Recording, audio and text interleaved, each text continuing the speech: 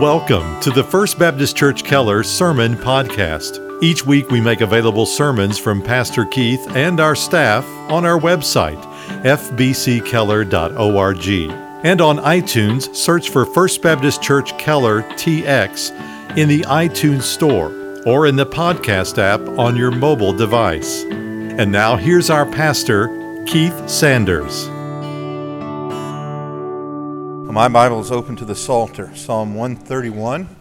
We're studying through the Psalms of Ascent. We come today to Psalm 131, which is only 3 verses in length, but it addresses one of the most important subjects in all the Bible, and that is the way to contentment of the soul. In fact, that is the title of the sermon, Contentment of the Soul. I have often remarked that one of the rarest human conditions I have observed is contentment. Because most people seem to be in an unending pursuit of more or different or better.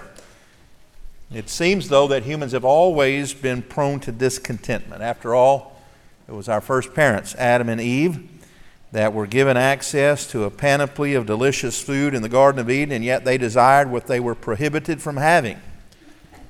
We have been suffering the result of their discontentment till today. But I suspect the problem is worse in our own day due to the multiplied millions of dollars spent each year in advertising, which is designed, really, to prompt all of us to desire more and different and better than we presently have. Now, King David was the author of this psalm, Psalm 131. His life was not always marked by contentment.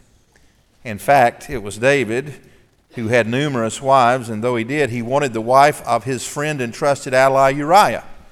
And he took what he wanted and nearly destroyed his life and many others in the process. And yet, here he is writing this short psalm about the blessedness of contentment of the human soul.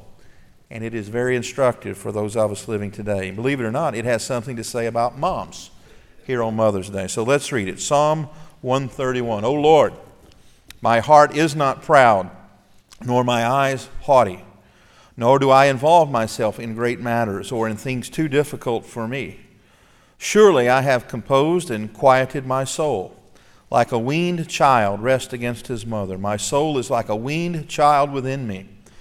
O Israel, hope in the Lord from this time forth and forever. May the Lord add his blessing to the reading and hearing of his word. Now, I don't know anyone who would say that they don't desire more contentment. But I know very few people who truly are content. In these 3 verses, David gives us a roadmap to contentment. It is a destination that is arrived at through humility, through submission, through struggle, but ultimately through faith. Well, look at verse 1. He says that contentment comes through humility. He says, my heart is not proud, Lord. My eyes are not haughty. David understood that the root of discontentment is pride. Indeed, it seems that the root of all sorts of sin is pride. The attitude that sin reveals in us is that we think we know better than God, or that perhaps God's promises can't be trusted. That's exactly the tactic that Satan appealed to with Eve. Eve said, if we eat of this tree, we will surely die. God has said. Satan said, you will not surely die. God knows that if you eat of this fruit, you'll know what he knows. He appealed to her pride.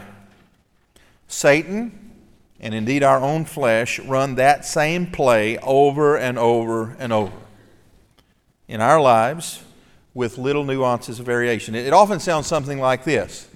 You deserve blank.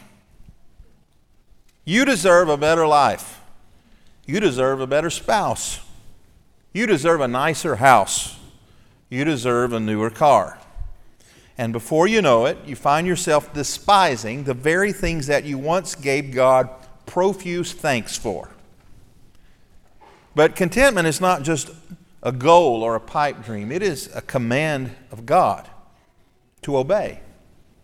1 Corinthians 6:8, Paul writes, if we have food and clothing, let us therewith be content. Food and clothes are the basic necessities of life. And Jesus reminded his disciples often that they didn't have to worry about the basics of life, be anxious over those things, because he said, your Father knows you have need of them. And he cites the birds of the air. the flowers of the field as being beneficiaries of God's provision in those areas. And the question is begged, how much more does God love you than flowers and birds? But unlike flowers and birds, humans are not easily satisfied. And he gives us examples in the Scripture of those who, because of their discontentment, suffered the judgment of God. And the one that likely comes to your mind right away is the nation of Israel. God's chosen people, the apple of his eye, the sheep of his pasture. They cried out to him when they were in bondage down in Egypt. He heard them. He sent them a deliverer. He brought them out of the land and had promised to give them a land flowing with milk and honey. And yet every step of the way they complained. They were discontent. The Apostle Paul, a Jewish man himself, writes in 1 Corinthians 10 that the record of their discontentment was recorded so that we would read it and not make the same mistake. He says this, "Neither let us tempt Christ, as some of them also tempted and were destroyed of serpents. Neither murmur ye, as some of them murmured and were destroyed of the destroyer. Now all of these things happened unto them for examples, and they are written for our admonition, upon whom the ends of the world are come." What Paul says is that generation of Israelites was prone to murmuring. Now, murmuring is discontentment expressed audibly. Not exactly perceptively, but audibly. The word murmur is an onomatopoeia word. It sounds like what it is, like the boom of a firecracker. Murmur, murmur. All you moms have had murmuring children. You give them some commandment and they may do it, but they do it by murmuring. Israel was prone to murmuring. That they were discontented quite often and quite audibly with God's provision for them in the wilderness. Didn't take long, right after they left Egypt, they became discontent with the whole plan that God had laid out. They said to Moses, "You've brought us out here to die, haven't you?" They were discontented with Moses, their leader that God had given them. And pretty soon they had a rebellion led by a man named Korah. God killed a number of them for that. They were even discontent with their food. You moms can't relate to that at all. They said, let's go back to Egypt. At least there we had cucumbers and garlic to eat. They must have been hungry. And so God gave them manna from heaven and quail for protein. They were discontent with that. Ultimately, though, they were discontent with their God. And so the second that God's leader left for a few moments, they complained to Aaron and said, "We want another God," and they gave him jewelry and gold, and they melted it down and made a golden calf to worship. But all of that discontentment ultimately was about pride. For those 40 years that they wandered in the wilderness, they never arrived at a place where they truly accepted that God knew what he was doing. They thought they knew better than God. And that pride in one's heart usually manifests itself not just in the heart, but in the face and in our body language. So the Bible says one of the things that God hates is a proud look, because it gives away a proud heart. But David calls it here haughty eyes. He says, "I don't have haughty eyes, prideful eyes." It's a superior posture or disposition. See, David understood that the road to contentment had to necessarily go through humility. And the evidence that we are humble is that we submit to God's will and plan. That is, we realize he knows better than us. And we submit to him not just with our mouth, but with our mind, our body, and our spirit. And so that is the second stop on the road to contentment. It's submission. Look at the second half of verse 1. He says, "I do not concern myself with great matters or things too wonderful for me." Now that sounds a whole lot like anti-intellectualism. We Southern Baptists are accused sometimes of that. David was a brilliant man, though. He certainly was not anti-intellectual. I sometimes hear people, though, even in the church, when they are confronted with a difficult passage in the Bible or a complex theological point, just sort of throw up their hands and say, "Oh, well, that's too hard to understand. Let's move on." That is not what David is saying at all when he says, "I don't concern myself with great matters, things too wonderful for me. We ought to think deeply to the point of exhaustion because we want to know what the Bible has to say and what it means. I have a friend who's a pastor who often tells his congregation that some truths are worth getting a migraine over. And he's right. What David is acknowledging here is that there are certain things that only God knows, and that in His sovereignty, He's chosen not to reveal those things to us, and therefore we must be content because we trust Him. He's talking about the why questions of life. Here's some examples of the why questions.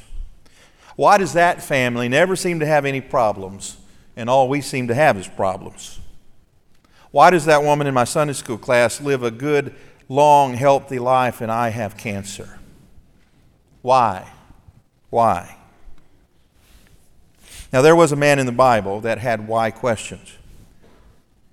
He was not a faithless man. In fact, he was a good man, faithful man, but he lost everything over time. His children, his business, and ultimately his own health. And he came to a point where he demanded of God some answers. He wanted to know why. That man's name was Job. And if you remember the story of Job, his was not a brief, momentary type of suffering. His was an all-consuming, day after day, week after week, month after month suffering. And it had the effect that rain does on rock. It wore him down over time, where he lost his contentment of soul. And if you'll turn back 20 or 30 pages in your Bible, you'll come to the book of Job, specifically Job chapter 38. Remember, Job wanted to know from God some answers. He wanted to know why all these things had happened to him. He really called God and His character into question. And so God is gracious. He didn't strike Job dead, but He did give him an audience. He didn't tell him why, as we'll see. But He did speak to him. And Job 38 says, Then the Lord answered Job out of the whirlwind and said, Who is this that darkens counsel by words without knowledge? Now gird up your loins like a man, and I will ask you, and you will instruct me. Where were you when I laid the foundation of the earth? Tell me if you have understanding. Who set its measurements, since you know? Or who stretched the line on it? On what were its bases sunk? Or who laid its cornerstone? When the morning stars sang together and all the sons of God shouted for joy? Or who enclosed the sea with doors when bursting forth it went out from the womb? When I made a cloud its garment and the thick darkness its swaddling band, and I placed boundaries on it, and I set a bolt and doors and said, Thus far you shall come, but no farther, and here shall your proud waves stop. He said, Job, where were you when I dug the seas? Did I ask you for the specifications, the depth, the length, the breadth? Now, those 11 verses I just read are just the introduction to that section. This goes on for 3 chapters. Now, I'll be honest, it's hard to read all 3 chapters in one sitting. If you've ever been in a room where a friend of yours is getting scolded by his parents, and it goes on minute after minute to the point where you're looking at your feet and you want to be anywhere but there, that's what's happening to Job. But God is not being unkind to Job. He is saying, Job, there are things that are beyond you as a human. So just relax and let me do my job. But like Job, that trust is almost always arrived at through struggle.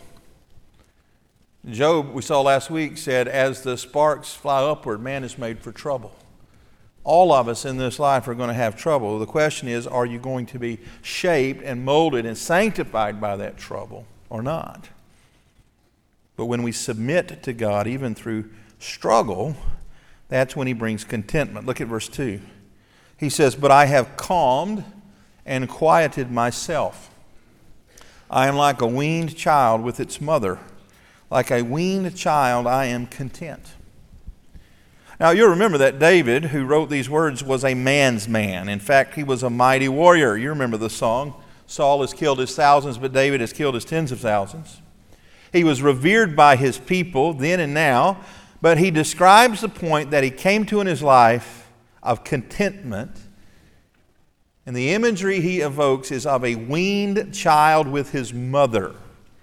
Get the picture of a 3 or 4 year old child, because that's when they weaned children, ladies, in those days, content and resting in her lap. Now, most men, if we have any area of tenderness at all left in our heart, it's at the point of our mothers. You'll see a 250-pound fullback score a touchdown, and the first thing he does is to find the nearest television camera and say, "Hi, Mom." I have seen grown men call each other the worst names you can imagine and laugh about it, and I've seen those same men come to blows at the slightest insult to one of their mothers. One of the most heart-wrenching scenes I have ever viewed in a movie was a depiction of our World War II troops storming the beach at Normandy.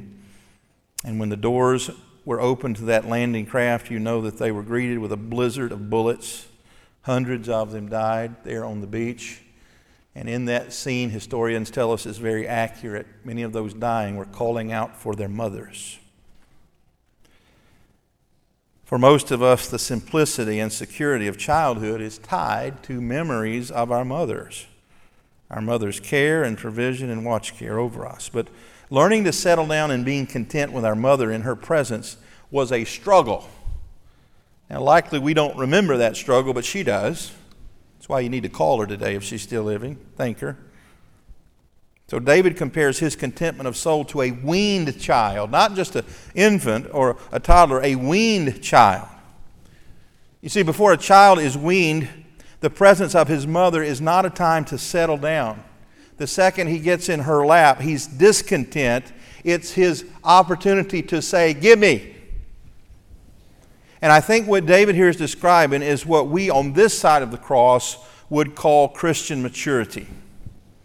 See, when we are baby Christians, our time with God, our devotional life, our prayer life is all about give me. We come to God and we have a grocery list. Lord, I need you to do this, this, this, and this. Amen.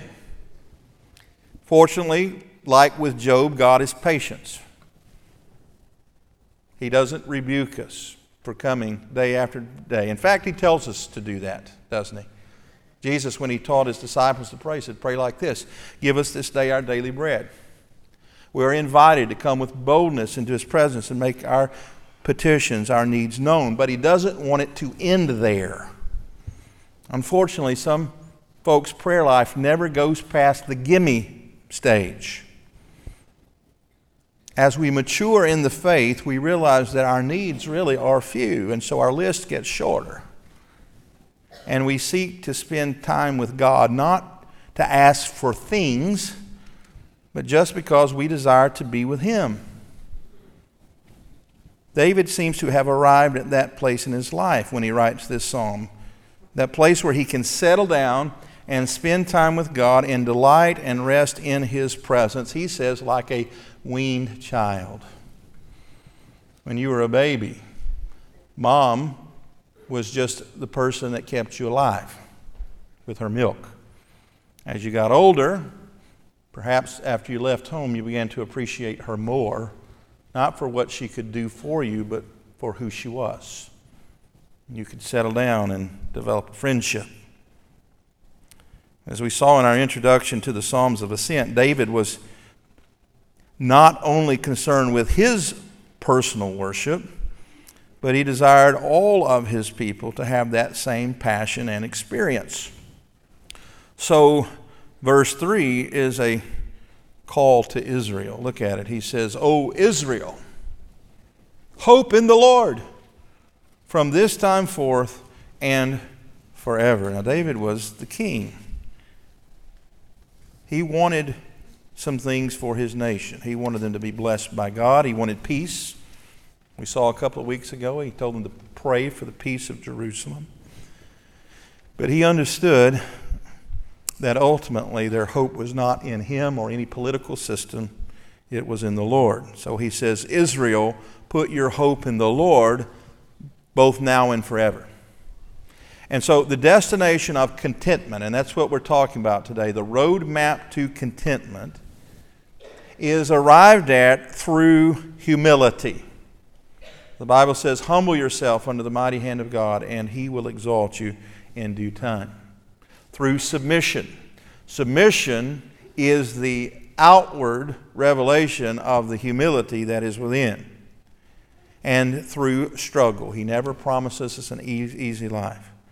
But it is through struggle that we are sanctified, that we're made more like Him, and we come to depend upon Him rather than ourselves. But all of that requires faith, trust, belief. The real question before us this morning is, do we believe what God says is true? Eve didn't. Adam didn't. And so God says, if you eat of this tree, you will surely die. Don't do it. It's bad for you. Satan says, God's not telling you the truth. He's holding back from you. Eve and Adam believed a lie rather than the truth. And we are faced, each one of us, with that same decision every day, multiple times a day. Are we going to believe the truth or not? Do you believe what God says is true? Do you trust Him? And that really is, friends, what faith is. It's simply trusting God. Many of us memorized Hebrews 11:1 as children. Now, faith is the substance of things hoped for, the evidence of things not seen. That really was what David is conveying here in verse 3. He says, I'm going to trust the Lord even in the things I don't understand, and I want all my people to trust the Lord even in things that they don't understand, things that are too great for them, in other words. David put his hope, his trust, not in more or different or better circumstances. That's what the whole advertising industry is trying to get all of us to do. Every time you turn on the television, every time you see an ad on the internet, every time you read an ad in the paper, there is someone trying to convince you that if your circumstances were different or better, then you would have true happiness. And the Bible says, don't you believe it? In other words, Christian contentment is not a function of favorable circumstances. That's what your lost friends believe. They think if I could just have favorable circumstances, if I could just find a marriage partner that really gets me, if I could just live in a neighborhood a little nicer than the one I'm in, if I could just drive a nicer car, if I had more toys, if my children went to a better college, then my life would have fulfillment and then I would be content. No, you would not. You would be in a constant struggle for more or different or better. It's like the billionaire who was asked how much is enough, and he answered just a little more. But you don't have to be a billionaire to have that attitude. Christian contentment is never to be a function of favorable circumstances.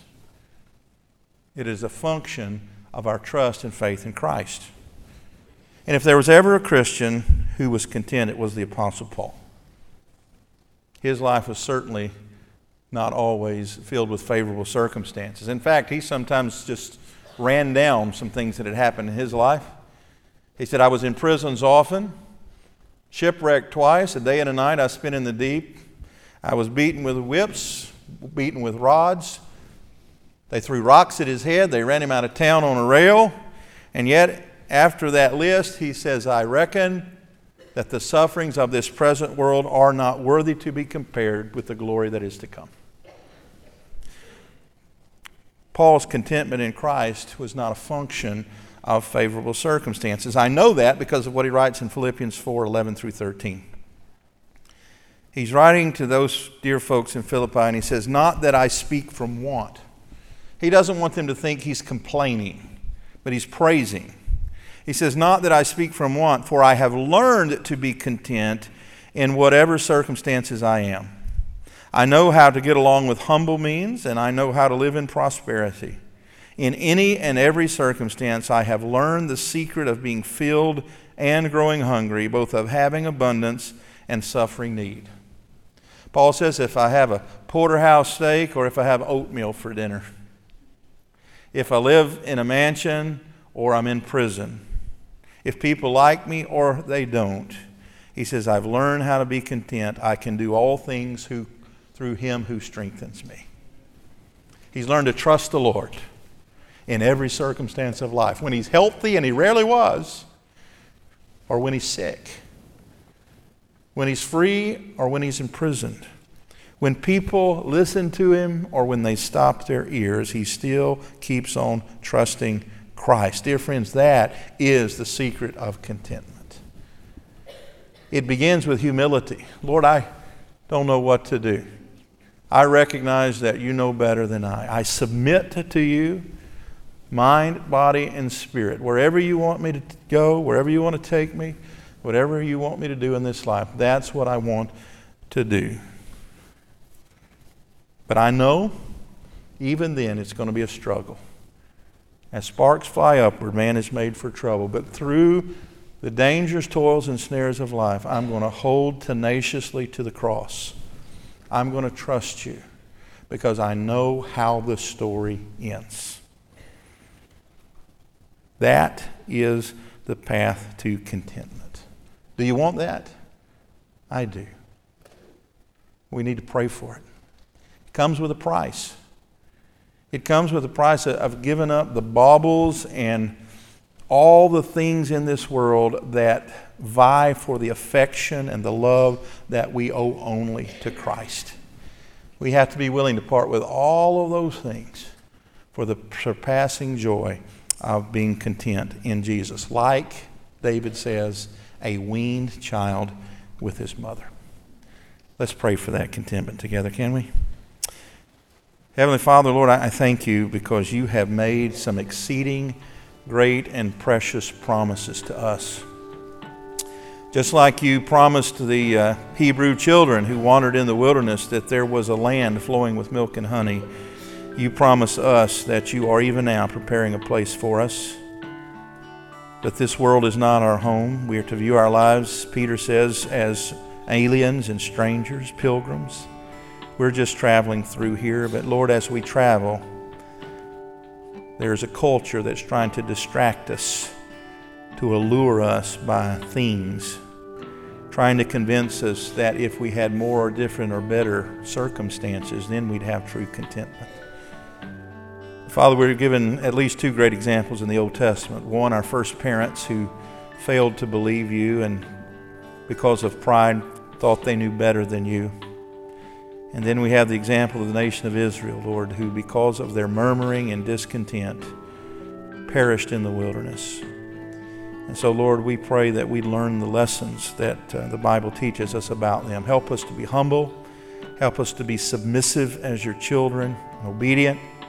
Help us, Father, to go through the trials and the pains of life with a view that this world is temporary and heaven is eternal. In short, Lord, grant us by faith the contentment of a weaned child with his mother. And we pray it in Christ's name and for his sake. Amen. Thank you again for listening to our broadcast. To learn more about First Baptist Church in Keller, Texas, or to hear more sermons by Pastor Keith and our staff, visit us online at fbckeller.org.